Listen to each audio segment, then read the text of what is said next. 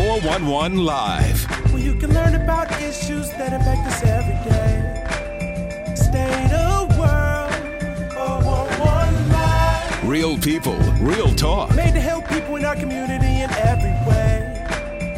Boy, your girl, 411 Live. There are cases of human trafficking in every single county in Wisconsin. It's everywhere. It's here. It's not just southeast Wisconsin. It's all over Wisconsin, all over the country, really all over the world. And it's growing. It is a problem. Now, we want to address that. Hello, I'm Beverly Taylor, and this is the 411 Live. Real people, real talk. We are delving into a multi-part project concerning human trafficking, specifically sex trafficking, and also the trauma that it causes the people involved. Now, this is part 2 because we had part 1, the topic being sex trafficking and its impact on the family. And for this part 2, I'm bringing back the same guests who have done a tremendous job in explaining all of this. Dr. Debbie Lassiter, she is the Executive Director of Convergence Resource Center and co-founder.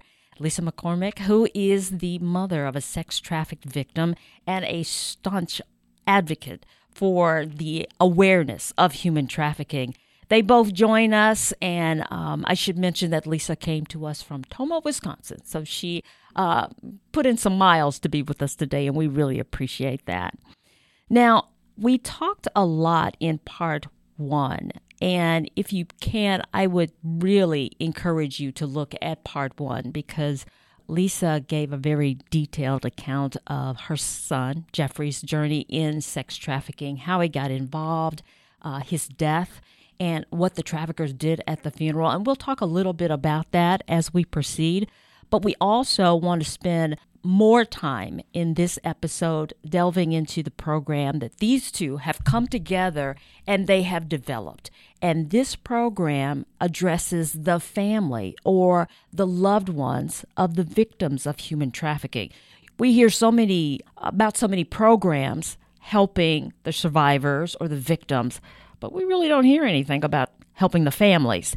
And the families and the loved ones, they're victims too. So let's just get into this program. First of all, what are you calling this program? It's called Through the Eyes of a Parent. We picked that title because we want people to be able to see this through the eyes of the parent or the loved one that's suffering as well. It's amazing that we have a lot of programs now for survivors. Yeah. But the problem is, and we hear this from the survivors we work with all the time, is when they go back home, they're not the same as they were when they left home. And home thinks if I just love them enough, they'll be okay. If I provide a roof over their head and everything they need, they'll be okay. But that's not what's going on because psychologically they've been changed. And now the family doesn't know, do I walk on eggshells around them? What do I do? So we have to help the family in order to complete the cycle of who we're helping. So that is why we thought it very important. And Lisa's input is amazing in this to make sure that we can understand and see what's going on with the families. I mentioned in the first episode that the two of you coming together is just like the perfect fit because Debbie has worked so long with sex-trafficked survivors and helping them to overcome and the emotional needs and getting back on track, jobs, that kind of thing. And then here you come, someone who knows exactly what people are going through because you've been there. So it's one of those things where when you walk into a situation like this, you want to trust people, but when they haven't exactly been through what you've been through, there's kind of a gap. But when you meet somebody who has been through it, you go, okay, you get it. And you get it. Jeffrey, when he got caught up in sex trafficking, was how old? 17. He was 17. And that was a long road for you guys. And we're talking about the emotional things that you were saying. But let me just backtrack and go into Jeffrey's story one more time, a little bit about it. Jeffrey was on drugs beforehand. Yes. Was that kind of the connection, maybe buying drugs and then the drug dealers? Yeah, in order to support himself when he was living on the streets, he would dance in clubs in order to get money to pay for drugs, or he would be paid in drugs for dancing. And so that's kind of how it began, and that's where the men approached him outside of a club one evening. Okay. So we were talking about the relationship, the impact on the family. So you eventually knew something wasn't right. What kind of gave you the impression? I know you had gone through things with Jeffrey with drug use, but this a little different. Yeah, and really when I first found out that he was trafficked, I really didn't know what it was. I really didn't understand it. I didn't understand the brainwashing and the coercion that they had done within his brain. And so I really just thought it was just another part of his drug use. I didn't realize what had happened to him during that time. And I truly didn't, even all the way until after his death, did I really clearly understand what he'd been through. And working with people like Dr. Debbie and a lot of others out there really made me see and understand what he'd been through. My son was a wonderful writer and loved to keep journals. And so every hospital he was in, every time he was in jail, he would keep these journals. And so when I would receive them, I could read some of his stories and some of the things that he'd written and said about his journey. We also had a pact that anytime he'd run away or he'd do something, he'd come home and he'd tell me every single thing that had happened on that run. And then we'd drop it. We wouldn't talk about it again. That was our one moment. I'd try to keep my jaw shut and listen to everything he said, and then we'd move on. And so kind of that's how I learned little bits and pieces and didn't really put it all together until after he'd passed away. Wow. Now, that's something that most people don't have. Most people don't get that kind of information. Yeah. So I remember you were talking about, he's been through this journey, he's been trafficked, and Jeffrey breaks some of the stereotypes or the ideas that we have about victims. He's white, male, sold to women. Women were buying sex, and we don't hear that often, and in rural Wisconsin. So there was a point where Jeffrey had gone through that, bounced back and forth with his traffickers, but he's come home. I think this is the last time his sister saw him. He comes home, and you said everything seemed to be on track. You seemed to be okay. So here's that dynamic where the victim comes home with the family.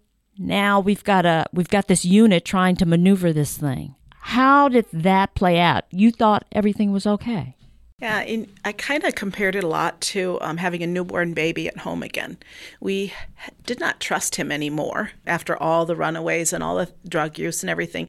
And so I had to have somebody watch him 24 hours a day. So someone had the day shift, someone had the night shift. We never, left him completely alone. And so we watched him and things seemed normal. I think he portrayed that to the family, that things were normal. He wanted life to be normal again. We went kayaking and we did fireworks in the yard and we went swimming. And, we just did all these fun summer activities together. And then just disappeared, and I think I look back on that time and think I just clearly didn't understand. As a family, I just wanted things to get back to normal. And like Dr. Debbie said, that's what families want. They think it's that same child coming back home, and they don't realize how different they really are. Right. I want to open it up and remind people who are watching this or listening to this to please drop us your comments, your suggestions, because we really want to hear from you as well and get into this conversation with us. So that's the thing we were talking about the family dynamic, trying to maneuver. And Debbie, you were talking about walking on eggshells. And I guess when that person comes back home, it is like a honeymoon period. Therefore, everybody's trying to make everything work. And I don't know if I'd call it a honeymoon period. Right. It's more like a scared to death period. Yeah. Because I don't know what to say. I don't know what to do. There's this blaming and shame that's happening. There's this guilt that's happening for feeling like, what did I do that made them go out there or caused them to go out there? Mm-hmm. If I say this, we hear triggering, but we don't know what it is. So we don't know, am I triggering them? So the family needs help with all of that. Right. Because you're looking at this person who even physically doesn't look the same as they did before. Mm-hmm. So you're like, part of you wants to just act like it's normal, and they'll act like it's normal. They do cloak, and that is what she was talking about, where they want you to think that everything is okay because they really want everything to be okay. But because they're not the same, it can't be. Right. There's a new normal. Right. And because the trafficker has told them that there's this vanilla world that everybody else lives in, but we live in the real world. So everything about that life isn't real. They don't trust you. They don't respect you. And now the trafficker has debased them so much that even you saying to them, no, you're a beautiful person, they think you're lying. And so now they have to filter everything you say to them through this layer of trust that you don't even realize it's been broken. So family members are I guess they're like, okay, what do I say? How do I communicate with this person? Without help, it's going to be difficult. And without help navigating through some of the other things that they need, like the legal system and health care and all of those things that need to be done, we have people telling us, well, you know, my parents don't know that I have this, but I got this while I was being trafficked. And so it could be some sort of physical ailment, but they're not telling because they don't want their family to think, now I'm dirty. Now I'm not clean anymore. I'm not who you thought I was. And so families need help navigating through all that. But the problem is a lot of families are so embarrassed and so ashamed of what has happened and how they're going to be judged by other people, right, that they won't reach out for help. And so that's why we had to kind of navigate the program to meet them where they are. We thought getting a group of them together would be a great idea, but what we're finding is, no, I just want my family in there. Or I just want to be the only one in there. I don't want anybody else. I don't want other people to know. And then the other thing they think is that we're going to have them tell us everything that happened to their young person or their loved one. We don't need to know everything that happened. We already know how this works. Okay? So what we really want to do is help them, first of all, understand what this is, dispel some of the myths that they have about it, but then equip them to understand what has happened to them and what has happened to me. Right. Because they don't understand something happened to you too. Unless it was an interfamilial trafficking thing, which is a whole nother subject. But if your family isn't a family that's involved in trafficking, then you need help. Right. You need help navigating through, how do I even show them that I care? And some survivors have said to us, you know, I just wake up every night screaming and my mom would just be right there. But you have other families saying, I wish she'd stop screaming. She's safe now. What is she screaming about? Because they don't understand. She's reliving it over and over again. And it's going to take, how long is it going to take? As long as it takes. Right. So then you have that other dynamic where, you know, you have the parent, then you have maybe the husband or the boyfriend. Now they're having to deal with a victim, and that's a whole crazy dynamic. What I'm going to tell you about them is that if you really want to see a grown man cry or hear him sob, talk to somebody that's dealing with somebody that's been through that.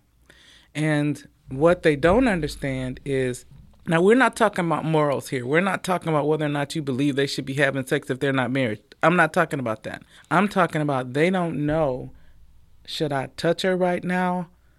She's having a nightmare. What do? I can't help her. And as a man, I can't help her. You know, it just breaks them. And then they either go one way or the other. Either they're going to become very supportive, almost to a fault, or they're going to become angry. And sometime they're going to take that anger out on her. So it's a whole nother dynamic. Brothers are the same way. Brothers feel like they should have done something. But then you get the other cases where if the person has a very severe traumatic byproduct of having been trafficked, they may have an episode, and we've had families tell them, you can't live here because we don't know how to handle that. You got to go. Well, where are they going? Wow. So if someone would have been able to step in and help that family, that may not have happened. Right. They'd know how to handle because it would have been explained to them what was going on and what they should do. So that all those things re-victimize, you know, without us being aware that that's happening. Okay. We're going to pause here. We're going to take a quick break, and we're going to come back. We're going to continue this conversation. Stay with us. The 411 Live, your link to information. And now here's your food for thought. Why is he talking to you like that? Private. As parents, we all want to give our kids space, but how often do we consider their phone conversations or their social media accounts? As much as it may annoy them, occasionally monitoring their profiles isn't a bad idea. The world of sex trafficking is a lot more alluring than you may think. Anyone can be vulnerable to the tricks used to exploit millions of girls and boys each year. It's a horrifying experience, and it isn't easy to talk about. Well, I'll always keep my eyes open. It's never too early to educate your kids on the issue of sex trafficking. For more information, visit the411live.org. Honey, if you look at that phone one more time over dinner, you won't finish your meal. Perfect. It was nasty anyway.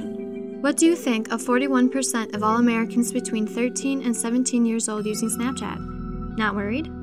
What if I told you Snapchat is the perfect platform for sex trafficking? He wants my body over Snapchat. What should I do? It's not like the picture is forever. They self-destruct. If you want to do it, I don't see why not. Does it make me look bad, though? He's offering you $100 for a picture. Easy money, girl. Snapchat made the 2016 Dirty Dozen list because of Snapcash and how it encourages sexual exploitation. Your children could be exploited on Snapchat, and sex traffickers are monitoring. Are you? For more information, visit the411live.org. Welcome back. Remember to leave your comments and your suggestions and your questions, and we really appreciate that. Let's continue on our conversation. We were talking about the loved ones, the husband, the boyfriend, not knowing how to handle it could lead to domestic violence.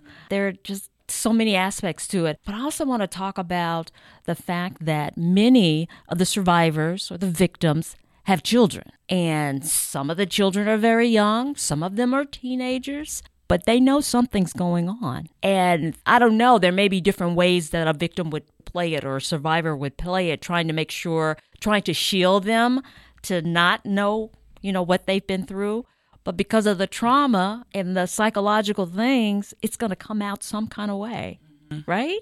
Well, sometimes the children are byproducts of having been trafficked. Yeah. And the trafficker may even be their father. Oh, wow. Yeah. And so in all of these situations, we need some very specialized help for those children. And although our program doesn't address that, we are really hoping that as our program grows and people hear more about it, that something specific will be developed for those children that are the children of people that have been trafficked, because it does trickle down.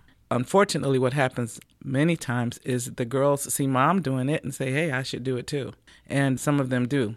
We hear women all the time saying, my daughter's gotten into this. She thinks it's a good idea because I was in it. I've told her all the horrible things about it, but she still wants to do it. And some of them run away to do it on purpose. Wow. Yeah. So there's a lot of education that needs to happen, and also a lot of understanding of trauma in this area. Trauma by itself is a whole gigantic subject, but you need to understand the trauma that is the byproduct of human trafficking, because it has to be handled differently. And so we help the family understand that, but we also give the family a place to talk about what hurts. Right. And sometimes they can't say that in front of the victim or the survivor. Right. Like we've had families come, the mother and father come and bring the daughter. And then the daughter's talking and they're talking. But there are things they want to say that they can't say with her in the room, And so we have to ask her to leave the room so the family can say what they really need to say. But then now you asked her to leave the room, so she's wondering, what are you talking about? So this gets rid of all that, because they're coming on their own. They're coming without her. And they can come and talk about what they need to talk about. But then we also need to be sure that we provide them some resources. There's so many things you go to and you have a great time, but you leave and you have nothing. You don't have, where do I go next? What do I do next? So we're going to provide them resources. And eventually, we want this to evolve to the point where families, just like Lisa does, can come alongside another family and help them.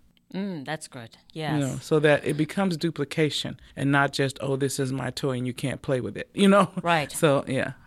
Yeah, and you were talking about trauma for the victim or survivor, but there's that secondary trauma that the family will face, seeing their loved one, what they're going through, and trying to deal with that and cope with that, but not exacerbate, add to their loved one. The family will absolutely have vicarious trauma. They will absolutely, because they love the person, they absolutely will feel some of what they felt. And then they won't know what to do with that feeling. Yeah. The first time vicarious trauma happened to me, I didn't know what to do. I thought I was dying. Okay?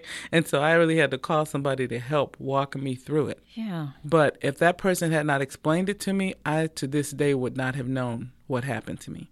And it really feels like there's like a ton of bricks laying on you and you can't move. And everybody's going to experience it differently. But a person going through that will try to fix it. They might self-medicate, or they might do other things to try to fix it. And a lot of people are mistaken in thinking that human trafficking makes the person really like sex now. And so they really want to go out and do that a lot, so they're promiscuous.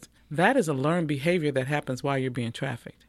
So if I don't know that my young daughter, now she's out here talking to guys, she might not be being trafficked, but she's sleeping with every guy she knows, that's a byproduct of being trafficked. So now I can't punish her for that. She needs help for that, but I need help understanding that. Right. So that I can deal with her and help her. Yeah, because most people wouldn't come to that conclusion.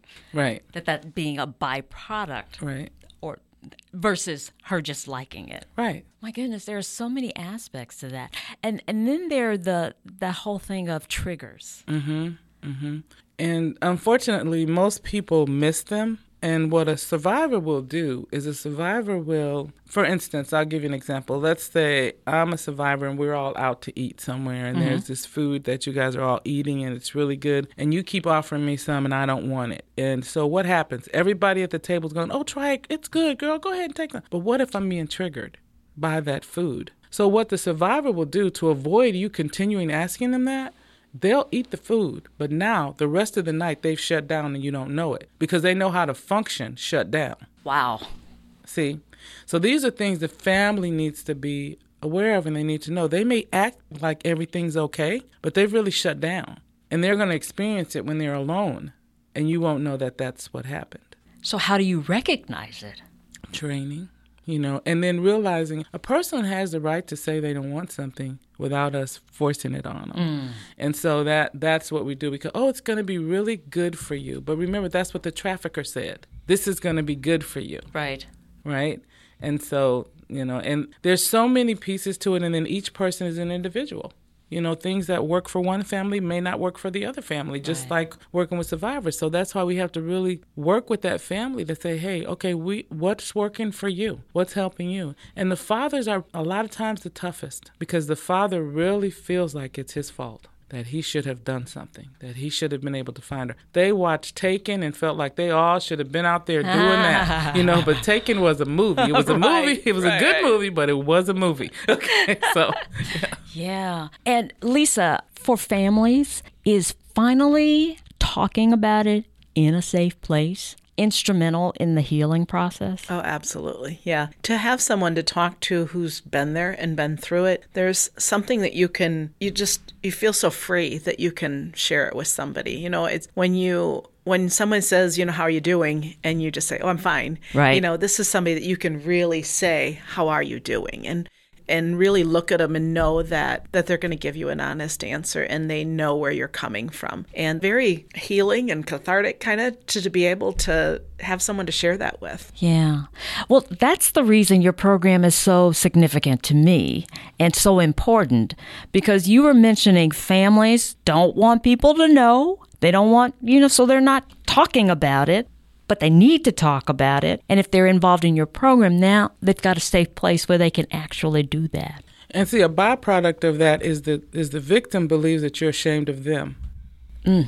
Not that it's what happened to the family. It's that you're ashamed of them because of what they did. And so many times they will return because there's no shame in the trafficking world. The trafficker accepts me just like I am. But my mom is angry because this happened. Or my sister, even though she's letting me live with her, she thinks I'm dirt, And so it's all of these pieces that have to get put together. And that's why the tagline says, through the eyes of a parent, walking with families through the unthinkable. Yeah, that's good. That's good. If you're watching or listening to us and you have concerns, maybe we've hit on an area that's really personal for you. We invite you to leave your comments and your questions and your suggestions because we want people to discuss this. We talk about it being hidden in plain sight. Well, let's take away the veil and let's start talking about it and let's start helping each other. So I hope that you are finding something that you can take away with this podcast, but please share it because we'd love to hear from you. So when you get into this program, now has the program kicked off yet? Yes. It has kicked off. We're doing it individually with families versus doing groups of families. That was our original plan, and we would one day like to do it that way because we'd be able to reach more people at once. But what we're finding is that families don't want to talk about it like that. And so we're being respectful of what they want and tweaking it to make sure that we meet them where they are. Right. That's very good. So how many families so far?